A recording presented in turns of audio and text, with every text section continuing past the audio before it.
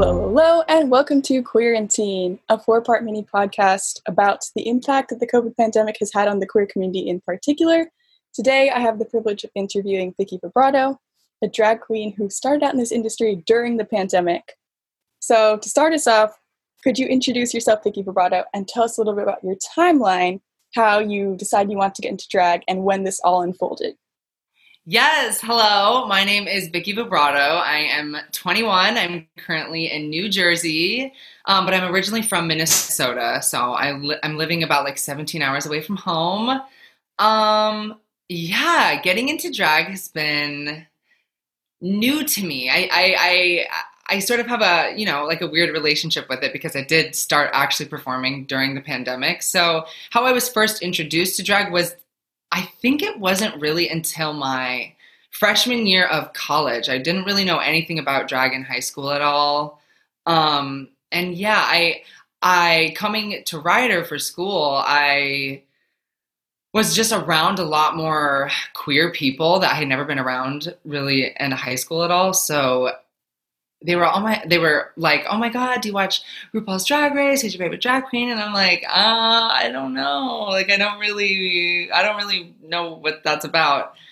And as I sort of just kept running into it, and I started watching it and learning about it. And, I think like a lot of why I'm interested in it as well is because like, we've sort of grown up in the age of technology and YouTube, and I grew up like watching all of the first big YouTubers, and like though I wasn't really into makeup, I still like sort of just grew up with that like type of culture, the internet culture. And so that was something that interested me, but I don't know. I started it because my college they do what they call Rider Drag Race. And I went to it. It was like one of my first drag shows, and it was so much fun. And so the next year, me and my roommate, we were like, okay, we're going to do it. So I had been practicing. I had just been, sort of getting into makeup and learning how to style wigs and stuff because my mom loves makeup. She's a nurse in the emergency room, and she like craziest eyeshadow, neon lip colors under her mask. Like, she's amazing. So she definitely inspired me as well. And so through my time during quarantine, I was stuck at home. So I would use all of her makeup to practice drag makeup just for fun. I was just bored. And then I did Rider Drag Race. It was very interesting. It was a very good first performance. It was my first time ever performing in front of people in drag. And it was in October of last year. And since then, I've just been practicing, and my roommates have really been helping me out with getting pictures and creating outfits, and I've been learning how to style wigs, and I'm just now starting to sort of create a little tiny reputation.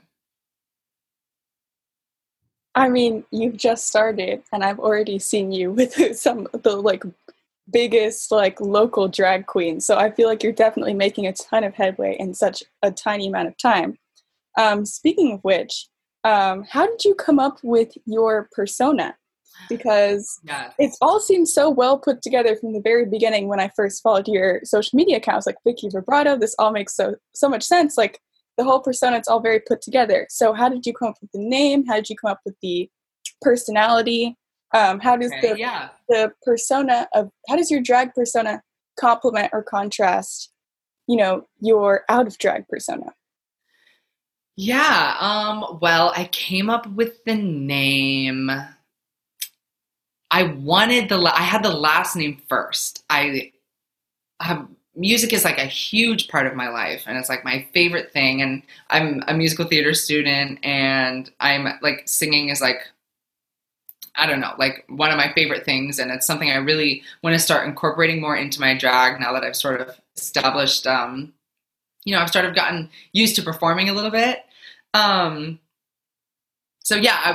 I was like, oh my gosh, that would be such an interesting name, like vibrato, because, vibrato when you sing. And I was like, oh, what could be my first name? Like, I don't know. And I need a V name. Like, I like the double letters. And I was just like, oh, Vicky. It's kind of like fun, girly, but it's just like simple. Like, I don't know. It kind of just felt right. And I was like, okay, this is kind of cute. Um, but yeah, I mean, I really feel like she's definitely a heightened version of myself. And she is really like my outlet to anything I feel like I couldn't do as Jack, where I'm like, oh, I don't know. But if I'm like, oh no, I want to take it there. Like, I'll do it in drag because then it's whatever I want it to be, you know? So yeah, it's definitely a heightened version of myself, but it's like everything it's like armor. It's like a shield, you know, for you to like fully be yourself, I guess. That is the perfect segue to what my next question was going to be, which is how is drag healing and cathartic in a lot of ways? So we can bridge into this idea of safe spaces within the queer community and then how they've kind of been flipped on their sides during the pandemic. Right. So I think that something that's very empowering about drag, and I was just reading this in a book, How We Fight for Our Lives, by Saeed Jones. And he says that when he went to a drag show, it was this whole transformative experience. And I was talking about it in a book club, and I was like, you know, for a lot of queer individuals, it's the first time that the quality of being queer is something that people are paying to see, something people are intentionally coming to see. So it's something so special. Yeah. So how, in your opinion, your words, is drag healing and cathartic? I mean, I don't even know how to describe it. The feeling of putting on makeup and like completely changing the way you look, and oh my gosh, and you know, you put your corset on and you have shape, and or something. Oh, don't even get me started on the wigs. Wigs are my favorite. But something about all of it on you, and it just makes you, it changes your persona. And I always use it with as an example with my roommate. Like whenever my roommate gets in drag, his posture changes. He's like going like this. It's incredible, but it really is the most creative thing because it's anything that you want it to be, because there's no right or wrong way of doing it. And I also feel like it's such a new and unexplored, from a more educational standpoint, like form of art. Like I study musical theater. Musical theater is something that's very historic and has been, you know, people have figured out a way for it to be taught, but drag, it's like so new and still so underground, but is now coming, you know, more into the spotlight, but it's just so special and malleable, I guess. And so for me, it's healing because I can just completely let loose. And if I look crazy, it's because like I want to look crazy. You know what I mean? So it's like, yeah, it's freeing. And another thing that you mentioned about having like a safe space or a space to explore is that being in college, you were exposed to the queer community in a more unadulterated way. And that allowed you to come into this whole idea of, oh, drag, this is something that I could do. So could you speak to what having like a physically different space or, you know, the college experience in terms of being a queer person? Yeah. You know, I went through a very big sort of queer discovery in school because where I grew up, like, I was like the only gay person. There was, I think I was the only openly gay person in my like 4 years of school. And I went to a school that had like, I don't know, like 160 people in my graduating class. So it was pretty small, in the middle of like Minnesota in the country. But yeah, so I didn't really have a queer sort of experience at all. And I really, you know, found my escape through that through the internet and YouTube, as I like mentioned before. But yeah, coming to school, I had never been around so many other gay people in a just normal way, if that makes sense. Like I feel like when you're in a small town, if there's two gay people, they're automatically like, oh well, there's another gay person, so you guys can like be together. And it's just it was my first time having gay friends and having people that I could really, really, really relate to on a simply just like friendship level. And yeah, it was people that, liked the things I liked, dressed the way I dressed, were interested in what I was interested in. And yeah. How has the loss of these physical spaces, like the closing down of Vogue ballrooms, of drag bars, of colleges, which are often havens for queer students, how has that impacted you? So starting with how was it important to you, and then how has the loss of it impacted the queer community in general? Yeah. So being exposed to queer people, coming to school was really important because, like I said, it was like the first time that had ever happened to me. And it was just a moment of relief, I feel like, because finally, like, I was not the only one, you know what I mean? So I was just like, oh my God, there's other people like me. There's other people like me. And it really provided me with people to feel 100% myself. I knew I didn't have to act a certain way or put on a certain, character of whatever, but I was just able to fully be myself. And I don't think I've ever met anybody like that yet until coming to college, which is like just so crazy that, I finally found people that you can like be completely yourself in. And that's really how I feel around all queer people. But I mean, going to the importance of queer spaces, I mean, they're just, like you said, like like safe havens for these people. It's, somewhere you can go and not have to worry about anything. You don't have to worry about the way you dress, the way you look, or, anything like that. It's just seriously for anybody who needs a space. And yeah, I mean, I have felt so welcomed into the drag community so far, and I have had like amazing experiences with queens, which has been wonderful.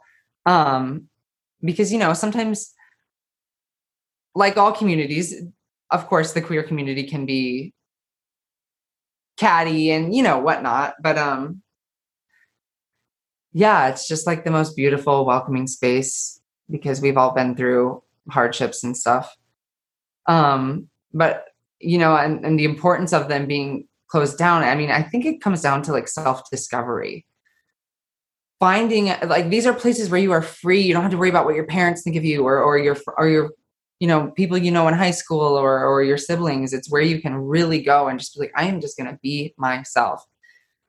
And I think that's something, I've really, I mean, I'm 21 now, so I've only really been in like more queer club spaces more recently.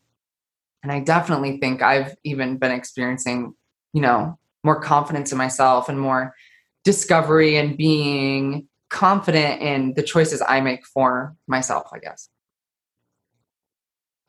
Perfect and very well said. Speaking of breaking into an industry and, sometimes there's even tension within the community and sometimes it's hard to break into a certain sub-community because they're so tight. So what has your experience been like trying to A, break into such a niche community and B, do it during a pandemic? And how do you think the pandemic has affected your ability to break into the drag industry? Yeah, definitely. I mean, it has been super hard because drag and being a performing drag queen is so, like you said, it's very niche. So there's not really a handbook or you can't really Google how to get a drag gig. Like it's hard. And it was something, I don't really have a drag mom and I didn't grow up in a drag family. I sort of discovered it on my own. So trying to discover that was very hard. And it was even harder because I couldn't even go into the spaces I wanted to be in, So it was all, I started out contacting people all virtually. And I would just search places and gay bars and places near me that did drag shows, and places on Instagram, and see who was tagging what and where they were. And like, I was deep dived into trying to find, I was like, I just want to perform. And it took me nowhere. Like it's just so hard to find. And so I reached out to a man named Nick Barbati, who works for Ryder, and he actually put together Ryder Drag Race, and he's involved with New Hope Celebrates, which is the LGBTQI plus organization in New Hope that puts on all the events and does a lot of the drag gigs and shows and brunches and things. And I emailed him and I said, who do I talk to? I will do anything. What do I have to do? And he sent me the names of 4 queens who were performers in New Hope. And so I messaged this woman named Ginger Alley. She is 50 years old. She's a queen in New Hope. She's a legend. She's crazy. And I said, hello, my name is Vicky. I am a new performer. And I was wondering how I can get started. Like, how do I break into the community? And she asked to see pictures of me. She asked to see videos of me performing. She asked for like a resume. I was like, I thought I could just come. And so I told her, and she saw a video of me, and she invited me to come to a brunch.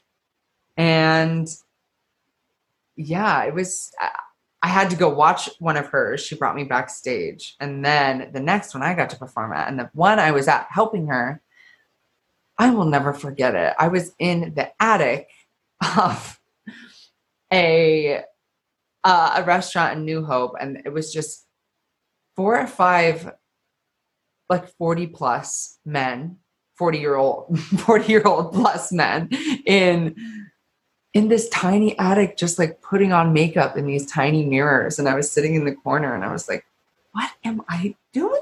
Where am I right now? This is crazy. And yeah, since starting, I've just met the most interesting and just gorgeous people, and people of all gender identities and, backgrounds, and just people who love to perform and who love drag just because it makes them feel amazing. And everybody's been so welcoming. But going back to why it's been hard, I mean, most of the time, clubs are having drag shows all the time. There's amateur nights, there's competitions, there's pageants, there's, tons of shows. And because we live so close to New York City, we have access to a lot of amazing, amazing queens doing shows like all the time. All the drag race queens are doing shows like an hour away from us, like all the time. And you can just go, which is like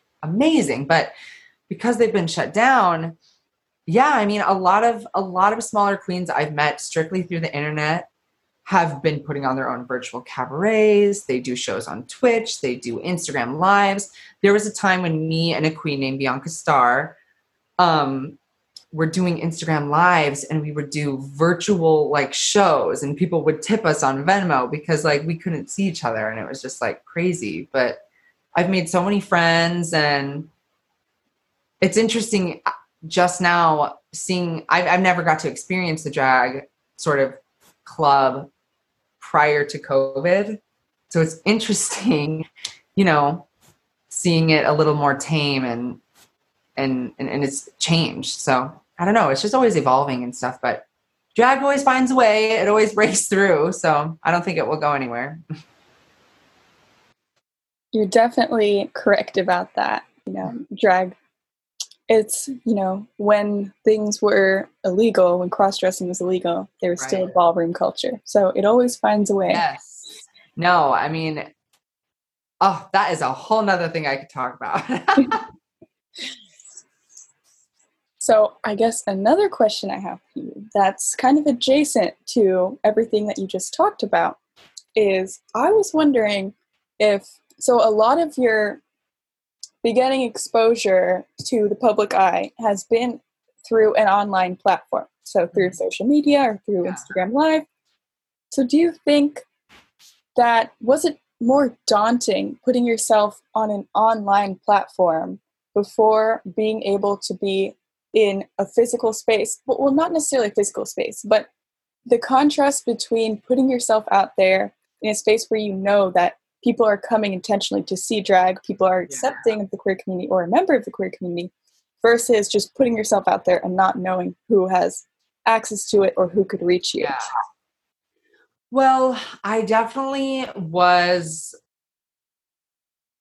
totally fine with putting it out there. I loved posting about it. And I think because I loved it so much, that's why I started a separate account, is because I just wanted an account where it was only drag and I could only follow drag accounts, because that way I could have this like magical little space where I could go on my Instagram feed and it would just be queens and wigs and heels and like everything that I wanted. So it's like my little private like slice of heaven. But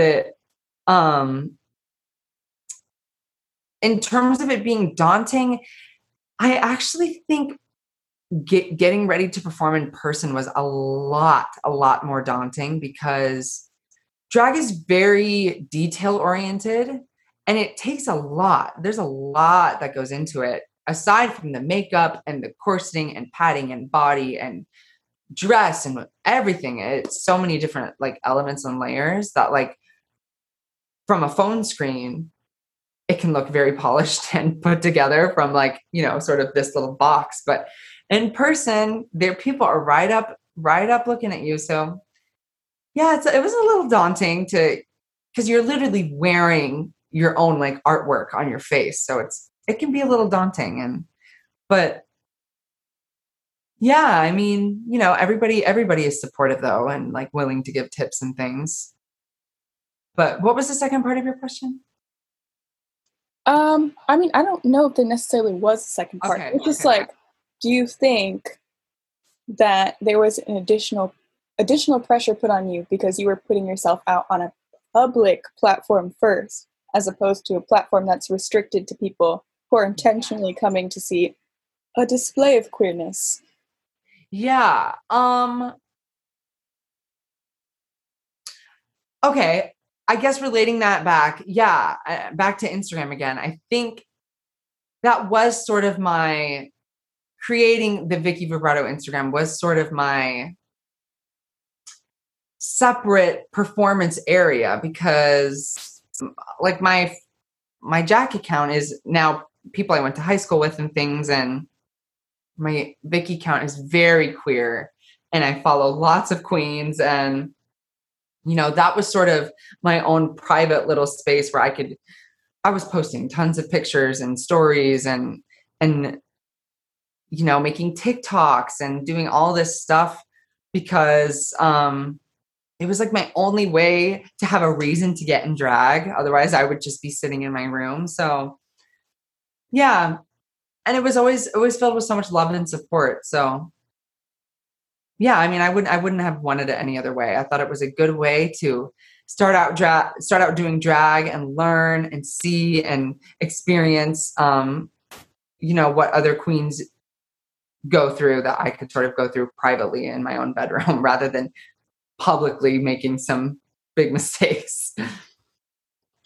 Well, that's a wonderful way, I think, to like wrap up our little interview in our podcast, because it seems that it's very much been ambivalent coming into the industry during the pandemic, because although you faced a lot of obstacles because you didn't get to try things out firsthand immediately, and you know, the likes, there was also, it kind of forced you into the position that made you even more observant and, you know, let you into it gradually. So that's also super special. And your Instagram, you were able to build a following that then, you know, got you some awesome opportunities. Literally. So with that in mind, I just want to give you a space to say anything else that you want to add to the interview. And also, where can we contact or find Vicky Vibrato So what Yes. venues do you expect to perform at? Where can we follow you on social media, etc.? Love it. Oh my gosh, I had such a wonderful time. Well, you can find me on Instagram. Instagram is my favorite social media platform, but I have Instagram, TikTok, and Twitter, all at Vicky Vibrato, Vicky. Wait, why do I not even remember my own username? Vibrato, Vicky Vibrato. There we go. And let's see, for performances, I'm always posting my performances on Instagram, and you can always DM me for information about tickets. I perform this weekend. I'll be at Paradise at Asbury Park. I perform in New Hope almost every month. We do a brunch. So you can always find that on social media. It's either at the Greenhouse or Martine's River House. And I've been performing at Taboo, which is in Philly. And you can also find me at Vera Cherry Hill, which is in Cherry Hill, New Jersey, which is the club Ariel Versace runs. So I'm doing a show, 2 shows coming up, and there's lots of Pride events going on. And yeah, so everything is always posted on Instagram. And I also have a YouTube channel. I've been sort of messing around with posting some videos. So that's been kind of fun. And yeah, I mean, if anybody has any questions or, wants to know anything, my DMs are always open. You can find me. And yeah, I appreciate this so much. I had so much fun. And it was such a lovely time, and it was so good to meet you. Oh, well, thank you so much. And thank you for agreeing to come onto my little podcast. And I know it's going to be a wonderful addition to this kind of queer archive of the pandemic that I hope people can even look back to sometime in the future. Yeah, I love it. It's amazing. All right, that's a wrap. Amazing.